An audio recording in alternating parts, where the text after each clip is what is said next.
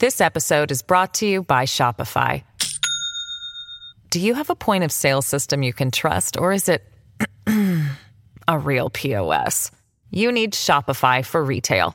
From accepting payments to managing inventory, Shopify POS has everything you need to sell in person. Go to shopify.com/system, all lowercase, to take your retail business to the next level today. That's shopify.com/system. Hello, everybody. This is Marshall Poe. I'm the editor of the New Books Network. NBN listeners like to read books and buy them. So we thought we'd tell you that right now, our friends at Princeton University Press are having a remarkable site-wide sale. You can get 50% off books, including ebooks and audiobooks, with the code 50, F-I-F-T-Y, at checkout until May 31. You can save some real money on Princeton University Press books. I encourage you to go there and check it out. Welcome to the New Books Network. Hello, this is Jonathan Megarian, a host on New Books in History, a podcast on the New Books Network. Today, I'm speaking with Hannah Barker about her book, That Most Precious Merchandise, The Mediterranean Trade in Black Sea Slaves, 1260 to 1500, published by University of Pennsylvania Press in 2019. Welcome to the program, Professor Barker. Thank you for inviting me. Yeah, of course. So the book was fantastic, very stimulating and interesting. So I would characterize the main premise of the book as follows, and you can tell me if I'm getting it right and then elaborate. The book centers around the slave trade in the Mediterranean and Black Seas in the later Middle Ages. And in this period, slaves from the Black Sea region were being siphoned into two different systems of slavery, European and Mamluk Egyptian. And these, you say, are often treated as separate systems, but your book makes the central argument that these systems participated in a shared culture of enslavement. So if that's right, could you sketch out some of the facets of that culture? Yeah, sure. So I'd say both that they're participating in a shared culture of enslavement and that the trades are connected, that they are trading with each other and trading in relation to each other. So they're both kind of culturally connected and commercially connected. So when I'm talking about those kinds of connections, culturally, there are meaningful differences also between slavery in medieval Europe and slavery in the medieval Middle East, but just because they've been studied so separately, I wanted to emphasize the connections between them. So I always start with this. There are differences, but there are also similarities. The similarities, the main similarities are, first of all, just the assumption that slavery is legal and morally and socially acceptable. That's something that we're not used to thinking about, but it's something that was kind of taken for granted in both of these societies. So that's an assumption that we have to start with. Also, the idea that slavery is a universal threat, something that can happen to anyone who's in the wrong place at the wrong time. And I give examples of that in the book, right? People who are near the sea are especially vulnerable to this, but even people who are not, if they happen to be traveling, right? If you get captured by the wrong ship in the wrong place, you could end up in the slave market just like you might end up buying slaves in the slave market. So the fact that this is sort of multi-directional and applies to many different people, no matter what their background is, no matter what their class is, that's something that's a little bit different than the way that we're used to thinking about slavery. And then the third thing that's important is that this is an ideology of slavery that's based on religious difference. So we're used to thinking about an ideology of slavery that's based on a racial difference, right? But in this case, people expect to enslave people who are not from the same religious background as them. So Christians can enslave Muslims and Jews and people of other religions. Muslims can enslave Christians and Jews and people of other religions. Jews can enslave Christians and Muslims and people of other religions, but you're not supposed to enslave people from your own religion. So that's part of this interaction between people from medieval Europe and people from the medieval Middle East. Also, they're buying their slaves from the same places, but they're also enslaving each other. So maybe we can do a little contextualization here. Sure. As we said, the pertinent geopolitical areas in this story are the Mediterranean and the Black Sea. Can you tell us a little bit about the different polities that had stamped themselves upon the Black Sea in this region, and a little bit of about the cultures and states that they encountered when they came to the Black Sea. Sure. So in the period that I'm talking about, I start the book in 1260, and I picked that date because that is the date when the Latin Empire of Constantinople, which was created through a crusade, right, which had Venetians and Franks and other people involved in it. This Latin Empire of Constantinople collapsed and was replaced by a Greek Empire of Constantinople, the Byzantine Empire, right? So this is a big political shift. It's important for the Black Sea because in order to get access to the Black Sea, you have to go through the straits, right? You have to get past Constantinople. So whoever controls the straits controls access to the Black Sea. There's just been a major political change in Constantinople, and so this reshuffles who has the rights to get into the Black Sea, right? So the Venetians were responsible for helping set up and prop up this Latin Empire. When you have a Greek Empire coming in, they don't want anything to do with the Venetians anymore. The enemy of my enemy is my friend, so they go with the Genoese, right? So this is Genoa and Venice are these two cities, one of them on sort of the northeastern side of the Italian peninsula and the other one on the northwestern side of the Italian peninsula that are rivals for control of maritime commerce throughout the Mediterranean, really. So if you're going to cut the Venetians out, but you need someone else to carry your trade, the Genoese are sort of the obvious alternative. So what happens in 1260, which is why I start at this point, is that the Genoese get access to the Black Sea through their alliance with this new Greek Byzantine Empire. The other thing that happens in 1260 happens in Mamluk Egypt. So this is the other major player that I'm interested in. The Mamluk kingdom was not limited to Egypt. This was actually an empire, really. It included Egypt, a lot of the Red Sea coast, and what's called in Arabic sources Bilad Sham, which is basically it's sort of greater Syria. It's sort of the whole eastern coast of the Mediterranean. So that would include what's now Syria, but also Jordan, Lebanon, Israel, Palestine, parts of sort of the southern Turkish coast. That whole area was either part of the Mamluk Empire or at least part of the Mamluk sphere of influence. So this is a major state, a very powerful state, and a very wealthy state. They also had a big dynastic shift in the 1250s, and in the 1260s, kind of the founder sort of leader of this, the person who's going to sort of shape into a new state, right, takes power. His name is Barkuk. And so he negotiates a new set of treaties with this new empire in Constantinople because he's also interested in the Black Sea. So you have a change of power in Constantinople. You have a change of which Italian shipping and commercial powers are going to be involved with the Black Sea. You also have a change in this creation of this new Mamluk kingdom, which has a lot of power and a lot of influence and also wants access to the Black Sea. Within the Black Sea,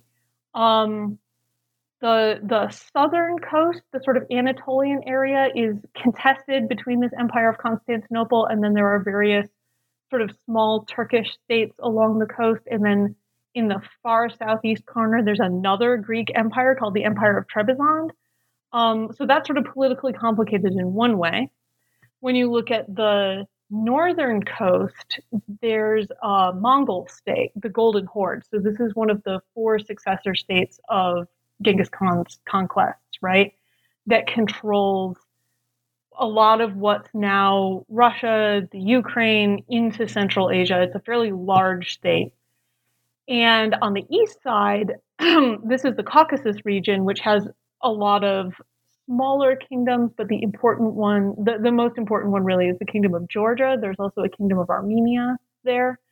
But they're kind of caught in between the Mongol state of the Golden Horde, and there's a second Mongol successor state, the Ilkhanate, in what's roughly now Iran.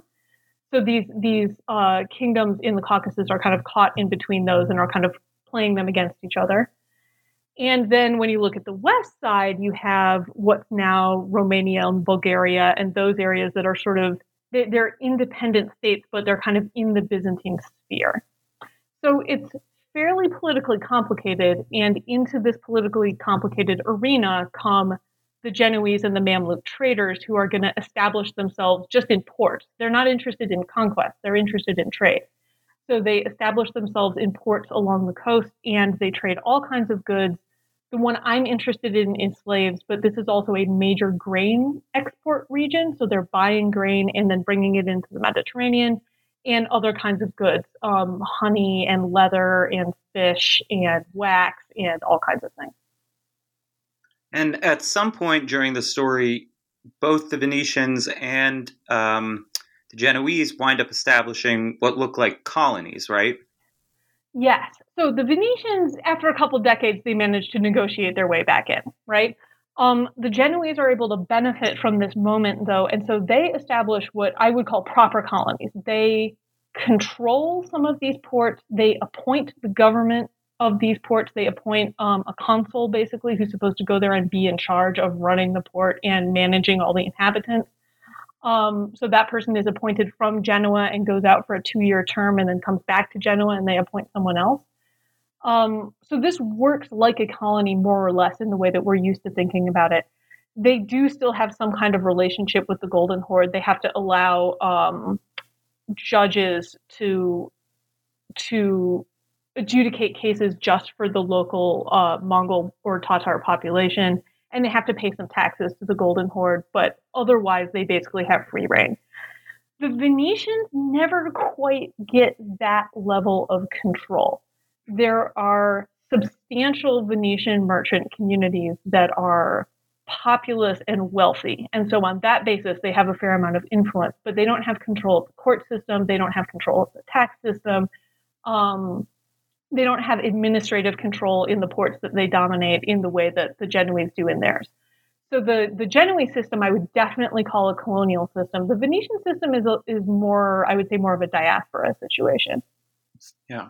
So going towards the ideological foundations of slavery in this period, the Judeo-Christian religions, as I understand it, essentially assumed that freedom was the default state of humanity, but each of them developed religious and juridical arguments for how servility becomes licit in a foreign world, so to speak. So what were some of the sources and the natures of these arguments?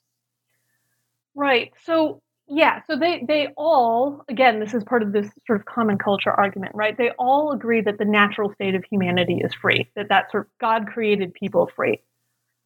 But in the real world in which we live, in which people are sinful and do bad things and states make laws to govern that, slavery is part of sort of the human architecture of society, and that's okay as far as they're concerned. It's appropriate for human governments to make laws. If they want to make laws that create slavery as a status, then that's something that human governments have the capacity to do. The way that's talked about in a religious sense has to do with the idea of sin, right? That this is that people who are enslaved, they are making the argument that they're being enslaved for their own good, right? That these are people who are not believers in the correct religion and who are inherently sinful. And so they need someone else to force them to follow the correct religion. And slavery is sort of the legal mechanism that allows that religious conversion to happen. So again, this is something that we don't normally think about when we think about slavery. But in this Mediterranean context, slavery is very closely connected with forced conversion. Slaves are expected to convert to the religion of the people who own them, and that does not imply manumission, right? So the idea that slavery is attached to religious difference, it's religious difference of origin. It's not religious difference of whatever religion you profess in the moment. So someone who was raised as a Christian and ends up being enslaved in a Muslim society is expected to convert to Islam. And when they convert, they're not manumitted for that reason. And vice versa, right? Someone who grows up a Muslim and then is enslaved in a Christian society is expected to convert to Christianity, but they're not going to be manumitted for that reason. But the forced conversion is kind of the justification that's being offered for why slavery is something that's illicit. Right. And of course, there's a difference, as always in history, between prescription and practice. Yes. And even though, enslaved status was supposed to rest on religious difference of origin, in practice, as you document in abundance, this was not always the case. And of particular interest to me was the way in which Catholics sort of flagrantly came to disregard the Christian status of Orthodox Christians and enslaved them quite freely, ironically. Mm-hmm. Can you discuss that a little bit? Sure. And I want to add this sort of prescriptive vision slips in a couple of ways, right? I mean, one thing I just said is there's sort of this expectation of forced conversion. Sometimes they don't, though. And the cases when they don't force people to convert is when they expect them to be ransomed. And you see this actually, especially in Iberia, because there's a more sort of coherent ransom system there. And so if you think that someone's family will pay a ransom to get them back, then you don't force them to convert because you want to make it easier for them to go back and integrate at home, right? But if there's no expectation of ransom, then there's definitely going to be a forced conversion sooner or later. So that's one area where things may play out in reality slightly differently depending on how people see their interests. But yeah, then there's this question about, in theory, this is based on religious difference. In practice, though, at most times, the majority of slaves in Genoa and Venice during the period that I'm looking at were actually of Orthodox background, right? They were Russian, they were people from the Caucasus, right, or people from Bulgaria or Romania. These are all predominantly Orthodox regions, and this is where a lot of the slaves are coming from. So this is something which I have some ideas about, but actually I'm continuing to work on. I put sort of my first take on this in the book, but I don't feel like I've fully grasped exactly what's going on there. The explicit justification for this actually has to do with the Mamluk trade. And this is one of the reasons why the Italian slave trade and the Mamluk trade are so closely connected, right? What you see people writing in the Italian sources is that they will enslave Muslim people in order to force them to convert to Christianity. They will enslave Christian people in order to prevent them from being bought by Muslims and being forced to convert to Islam. So the justification for enslaving an Orthodox Christian from Georgia, for example, is that if we don't, the Mamluks will buy them and make them Muslim, right? Which is interesting. It's interesting that that's sort of the route they choose to go.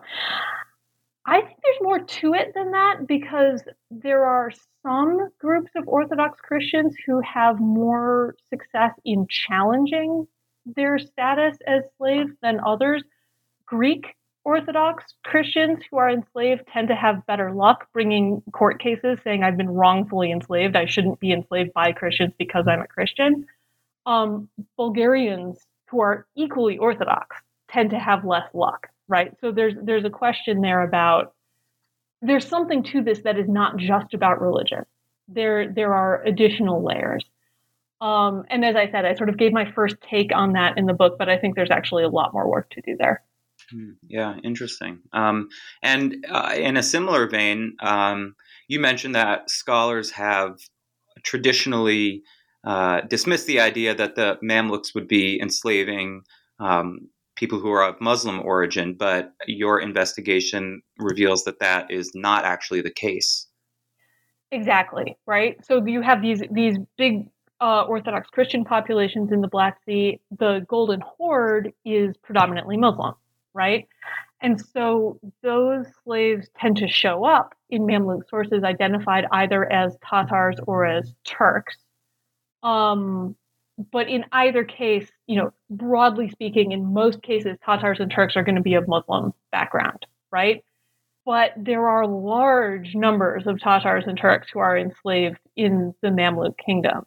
So again, there's this question of, in theory, you're not supposed to enslave co-religionists, people of the same religion. In practice, clearly those rules are being flagrantly broken on all sides. So how do they justify this? And I haven't seen as sort of direct and straightforward of a statement trying to justify this in the Islamic sources. It comes up later. There are 17th century sources that talk about the enslavement of West African Muslims, right, and how that should not be allowed, is a violation of law. Slave traders are doing it, and that's bad, and you should not buy West African Muslims as slaves. So it comes up as a problem in the 17th century. The same, violation of the principles is happening in the 15th century, but I don't see it being discussed and problematized in the same way as in the text, which again is really interesting that this just doesn't seem to be anything that anyone's worried about. Yeah, and speaking of the text, that reminds me to ask a more basic and general question. Can you tell us a little bit about the kinds of sources that your book relies upon? Because they are a very eclectic and interesting group of sources. And then conversely, what sources are we missing that prohibited you in certain areas from proffering answers that you otherwise would have if those sources had not been absent? Sure. So the biggest challenge of this book, but also the most rewarding thing about it, was that the Italian sources and the Mamluk sources are completely different. And putting them together in some coherent kind of way was very difficult. But on the other hand, it caused me to raise all kinds of questions that I would never have raised if I was just looking at one body of sources alone. So the Italian sources are a lot of legal records. Italy, the Genoese archives and the Venetian archives have big collections of notarial registers. So the notaries are the people who are writing legal documents. Anytime you need a binding legal document, you go to a notary and you have them write it up. So they include all kinds of things. They include, house sales and dowries and the creation of companies for doing business and loans and just every kind of thing. But it includes the sale of slaves, rental of slaves, manumissions of slaves, all kinds of legal acts that have to do with slaves. And there are thousands of these notarial registers in each place, in Genoa and in Venice. So this is good for statistical analysis, right? You can go through and learn a lot about the slave population and about the slave market from looking at these documents. The problem with it is that these documents are snapshots. You don't really get anyone's story. You don't get any background information. It's just this one act that happened at this one moment in time, and then you have to decide what you can make of that. Genoa and Venice are also very good for tax records. And there's much less kind of narrative discussion of slavery. Stories or histories or literature or artistic depictions even, there's less of this sort of fleshing out who they are and what their role is in society. So there are certain kinds of questions you can answer, especially statistical kinds of questions, right, with the taxes and with the notarial registers, but kind of putting the human face on it is difficult. In the Mamluk situation, it's completely the opposite. And the reason it's completely the opposite is because the Mamluk system, the government system, recruits slaves for government service and for rulership. So male slaves are brought to the Black Sea very young. They're given very intensive military training, and graduation from that training, being freed, manumission, and being appointed to a post in the administration or the army, those happen all at the same time. That's one ceremony where they're freed from slavery, given a post, and they have finished this intensive training. And then some of them go on to be very important people. Some of them go on to be rulers, right? The Sultan of Egypt, the head of state, during most of this period is a former slave. So because they're important people, we have tons of information about them, biographies and histories and chronicles and everything you could want narratively talking about their lives. But there isn't this kind of statistical information. We don't know a lot about prices. We don't know a lot about taxes. We don't know a lot about sort of how these important individuals fit into the bigger population of slaves. There aren't these contracts for buying and selling, right? So there's a lot more really rich and interesting anecdotal evidence, but there's not a lot of the statistical, so how big are we talking about? How much money are we talking about? Those kinds of questions are much more difficult to answer. So putting them together was extremely helpful for getting a more well-rounded picture of how these two very different slave systems kind of fit together as they interact with the Black Sea. This episode is brought to you by Shopify. Do you have a point of sale system you can trust, or is it a real POS? You need Shopify for retail. From accepting payments to managing inventory, Shopify POS has everything you need to sell in person. Go to shopify.com/system, all lowercase, to take your retail business to the next level today. That's shopify.com/system. Right, and maybe one concrete example that was kind of interesting to me was of this sort of lacuna is that it's actually quite difficult, it seems like, to figure out to what extent Mamluks or Muslims themselves were actually selling slaves to the Mamluks. Well, so this is a question that people who have focused only on the European sources believed that it was mostly Italian merchants who were importing slaves to the Mamluks, right? That it was their ships, it was their merchants. They were showing up in the ports in Alexandria and Beirut and all these places with the slaves and then selling them in the local market. When you look at Mamluk sources, and only Mamluk sources, they don't talk about Italian merchants at all. They talk about local merchants, people who are born in Egypt, born in Syria, et cetera, going up to the Black Sea and bringing slaves down. And then they also talk about people from within the Black Sea, right? People who were born in Anatolia or who were born in the Crimea or any of these regions taking slaves and bringing them down. But there's only one reference really to an Italian merchant in a Mamluk source. So depending on which source base you look at, you get a completely different view of who the merchants are who are supplying the Mamluks. So what I found by looking at them together is that when the discussion about selling slaves to the Mamluks in European sources comes up essentially always in the context of the Crusades. So this is about criticizing Italian merchants for being bad Christians, basically, and undermining the cause of Christianity by selling slaves to the Mamluks who are going to go through this military training and become the leaders of the opposition to the crusading movement, right? So they have an ideological agenda when they're writing these sources. There are a few Italian merchants who are involved in this. Like I said, there is one reference in Mamluk sources to an Italian merchant who's bringing slaves. So this is not based on nothing. But if you take a bigger look at all of the merchants who are importing slaves to the Mamluks, the Italians are a very small number. So they're not the most important group of merchants who are bringing slaves to the Mamluks, but from a European perspective, they're ideologically very important, even though numerically this is a pretty small group of people. So they have kind of an outsized profile in the European sources. When you look at the Mamluk sources, you get a more well-rounded picture and you see that this is actually a pretty small group.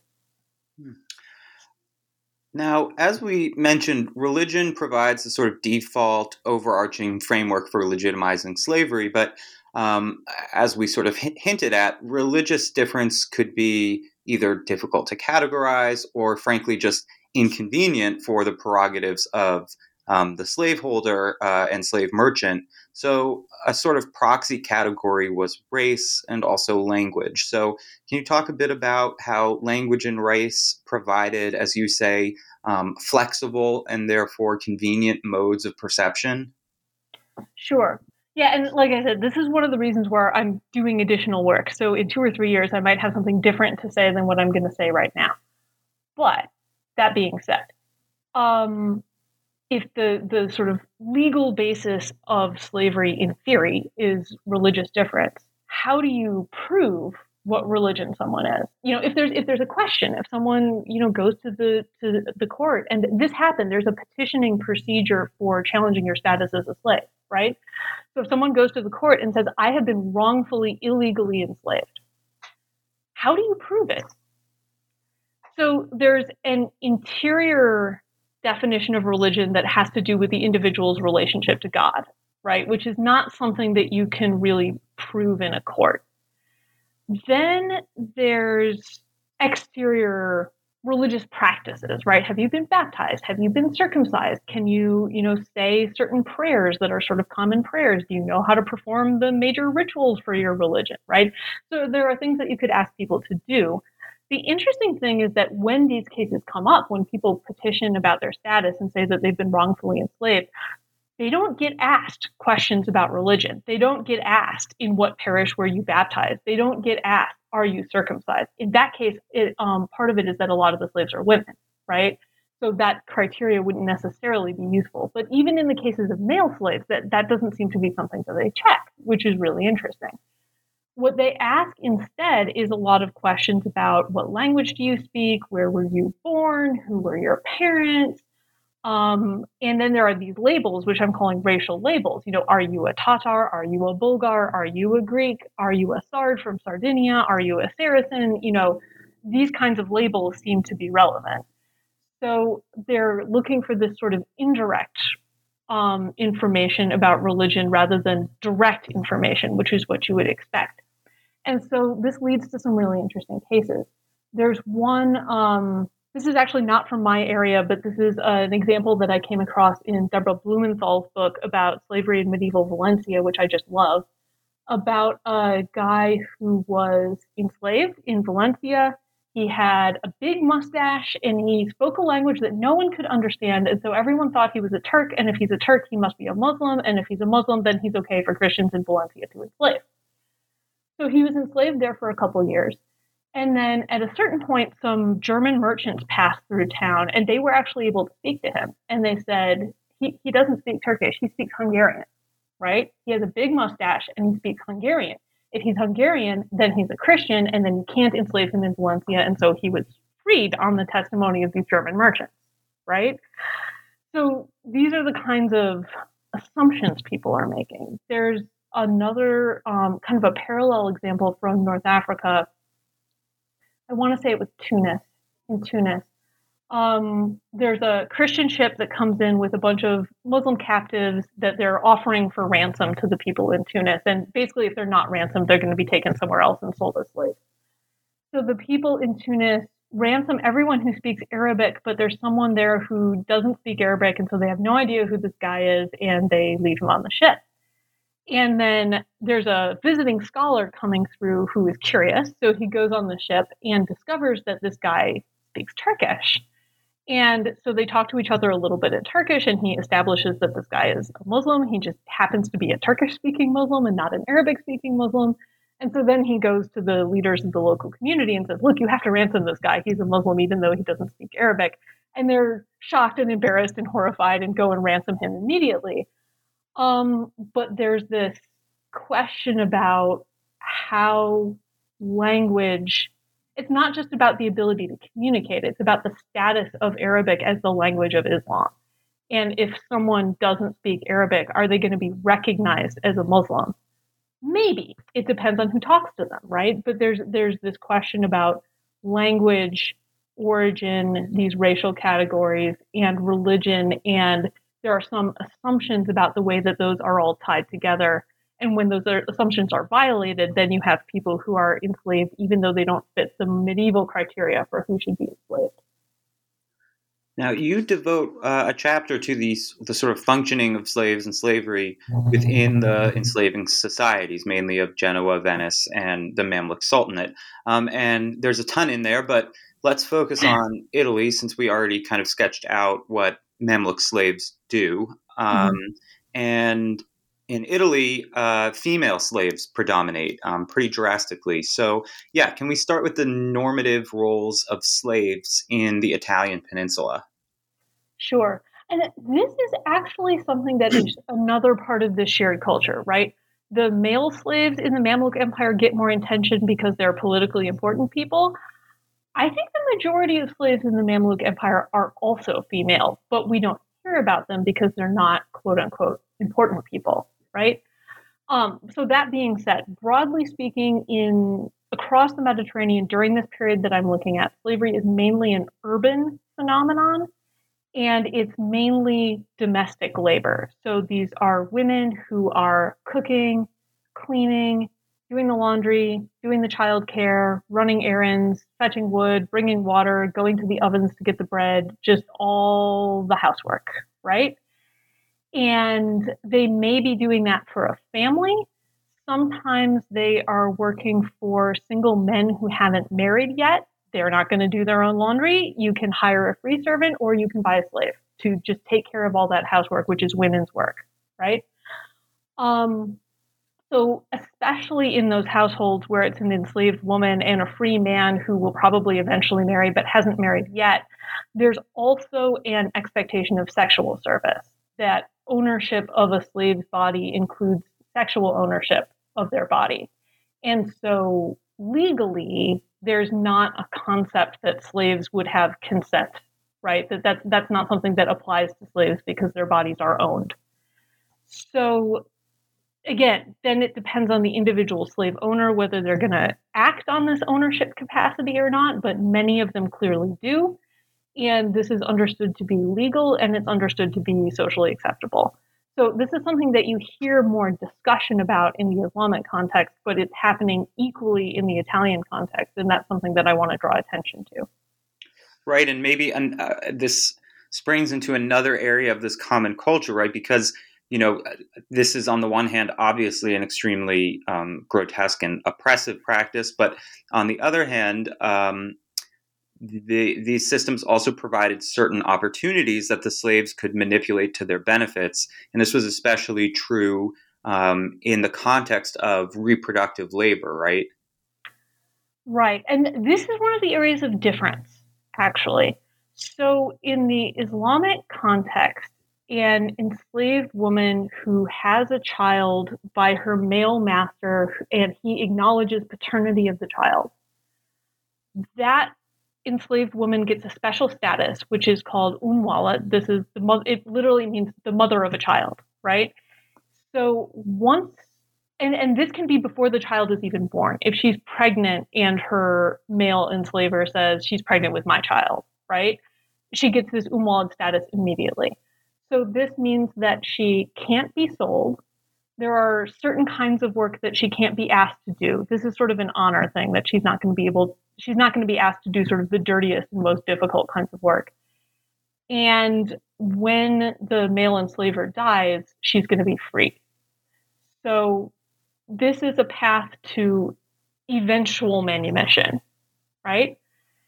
In the Italian case, there's no legal structure like that.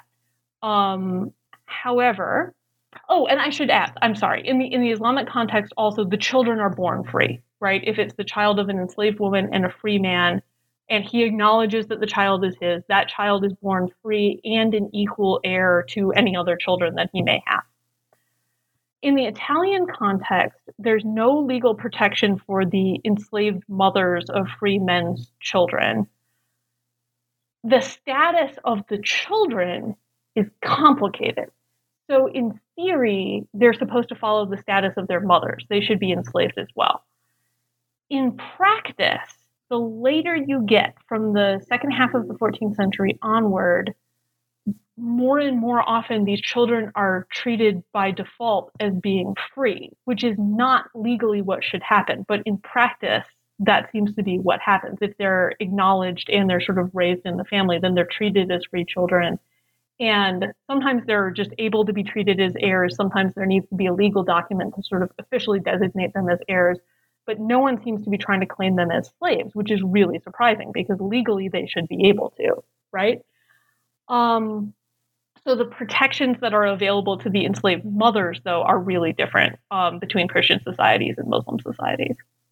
Right. Yeah. I guess what I was remembering is sort of what you just alluded to there, which is chronologically over the period this book covers, you mentioned this curious phenomenon whereby the system in Italy comes to resemble what has purchase in Mamluk Egypt. Right. So I don't have a definitive explanation for that, but I have some theory. First of all, it's not just in Italy. You can see the same thing happening in Iberia as well. So this is sort of a broader Mediterranean phenomenon, and I would be interested in knowing about what's going on in other societies as well. Italy and Iberia are the cases that I know the best. The Iberian shift actually happens a little bit earlier, more in the 13th century, and then Italy's a little bit later in the sort of late 14th, and definitely in the 15th century, it's very clear. So there's a question about who's borrowing from whom and how, but the fact that this practice seems to be slowly spreading, and that these are societies that buy and sell slaves from each other all the time, and that buy and sell each other's members as slaves, right? There are plenty of instances where people could find out, people from Iberia or people from Italy could find out that there's this practice in the Islamic world of treating children by enslaved women as free. I think the pressure to actually do this comes partially out of the Black Death, right? This is a period where a lot of people lose all their children.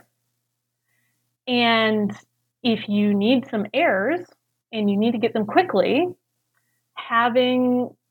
adopting your children by enslaved women as heirs is a way to have more children, to guard against the risks of infant mortality, to guard against the risks of infertility, right? If you can't have children with your free wife, where are you going to get children from? So it's partly in a world that's becoming more and more insecure. It's a way to have more children and more potential heirs, and therefore get to a situation where by the time they're ready to inherit, you actually have a child who has survived to adulthood. The other avenue where this may be coming is from the enslaved women, right? If in theory, at least, a large proportion of the enslaved women in Genoa and Venice are Muslim, then they know what the Muslim practices are, and they may be pushing for the status of their children. So that's as much as I can say. This is what I suspect is going on. I haven't found a source that really explains it in the way that I would like, but it's something that I'm looking for.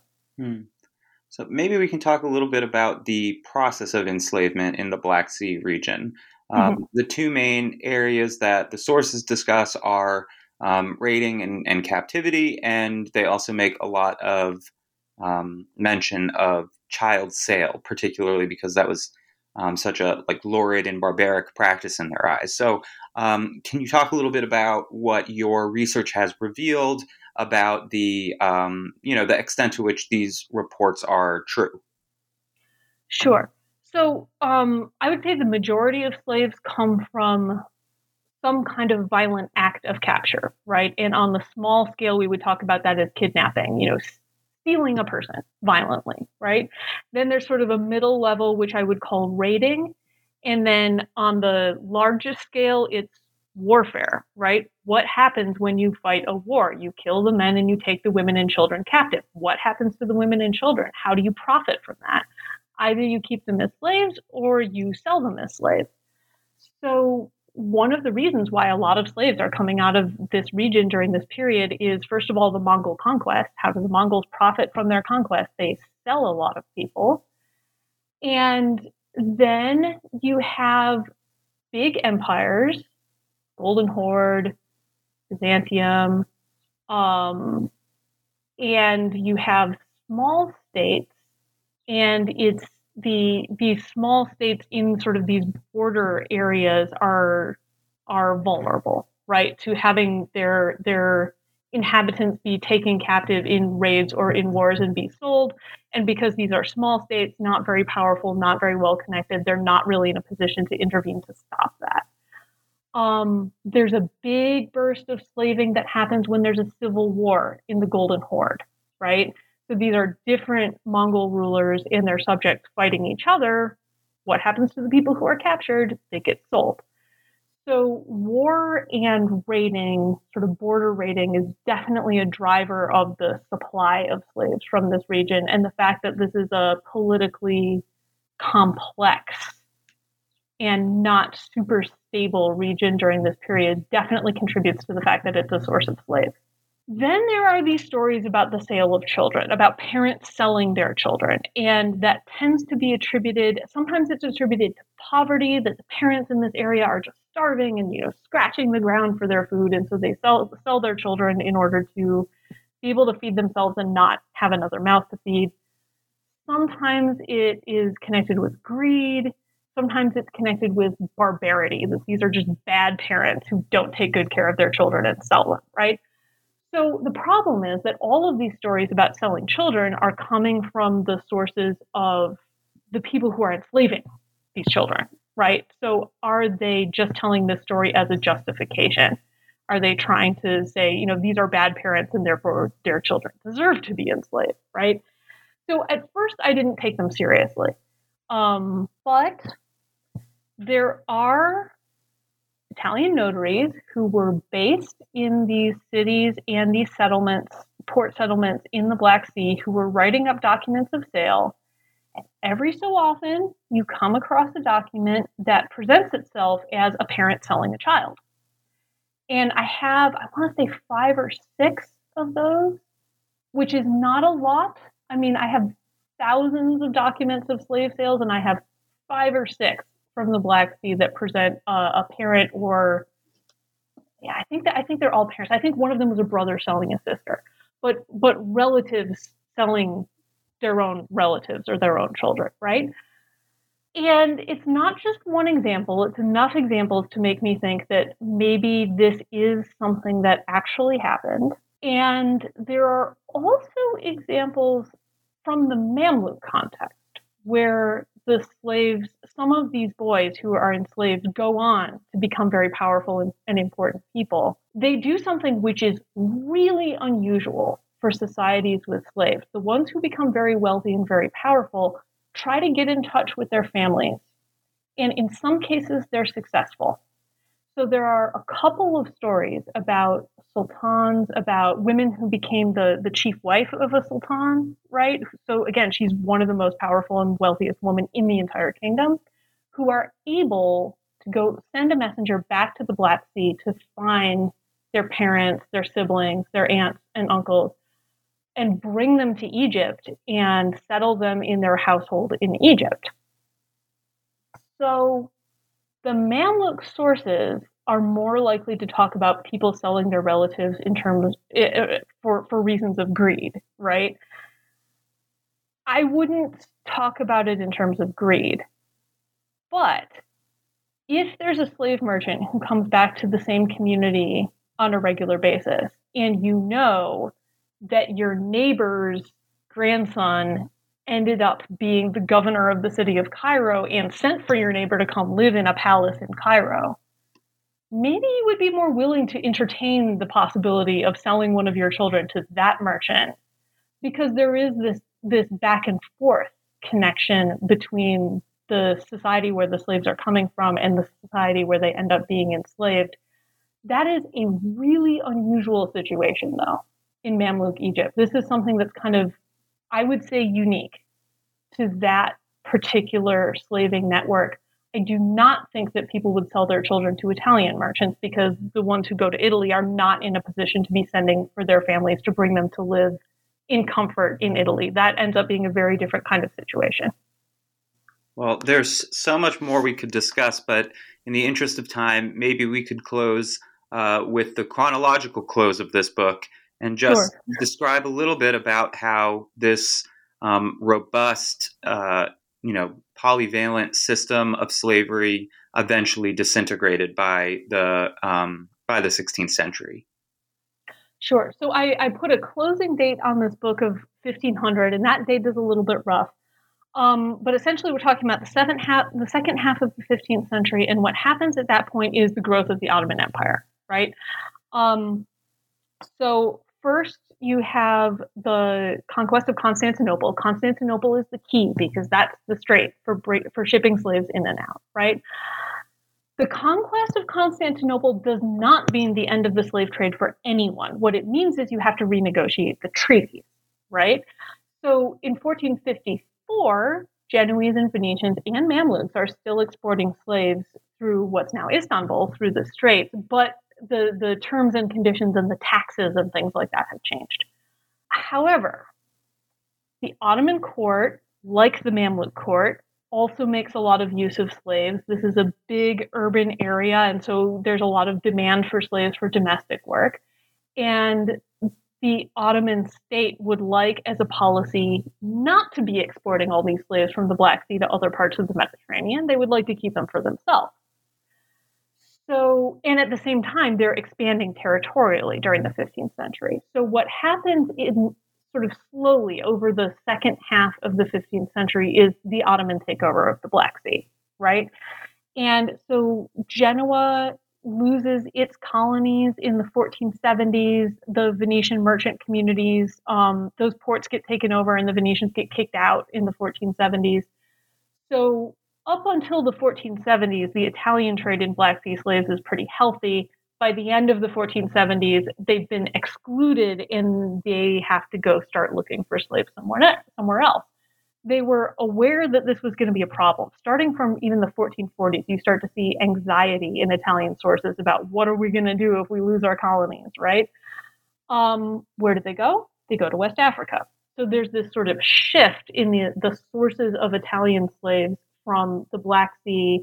As they lose access in the Black Sea, they start pursuing access to other slaves in the Canary Islands in West Africa.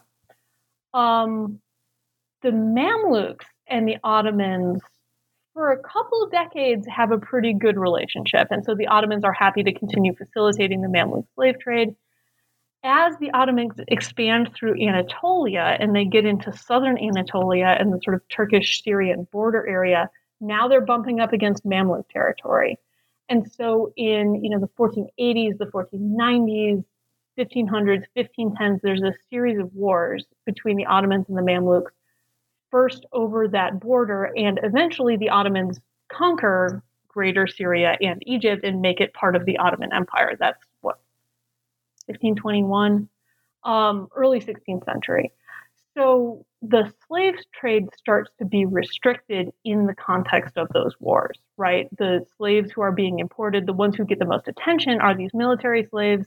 If you're the Ottomans and you want to weaken Mamluk military power so that you can expand your borders and eventually take them over, one of the ways you do this is by restricting their access to soldiers. So by the time you get to about 1500, the export trade in Black Sea slaves has been completely reconfigured. This is still an area where lots of people are being enslaved. This is still an area where lots of people are being traded as slaves, but now it's kind of going on within this Ottoman world rather than being exported to these other Mediterranean societies. So that's where I close the book, because that is a sort of major both cultural and commercial reorganization. Well, thank you so much for joining us. It was a pleasure talking to you, and I highly recommend the book to anyone interested in either slavery or this period and region of the Mediterranean and the Black Sea. Thank you.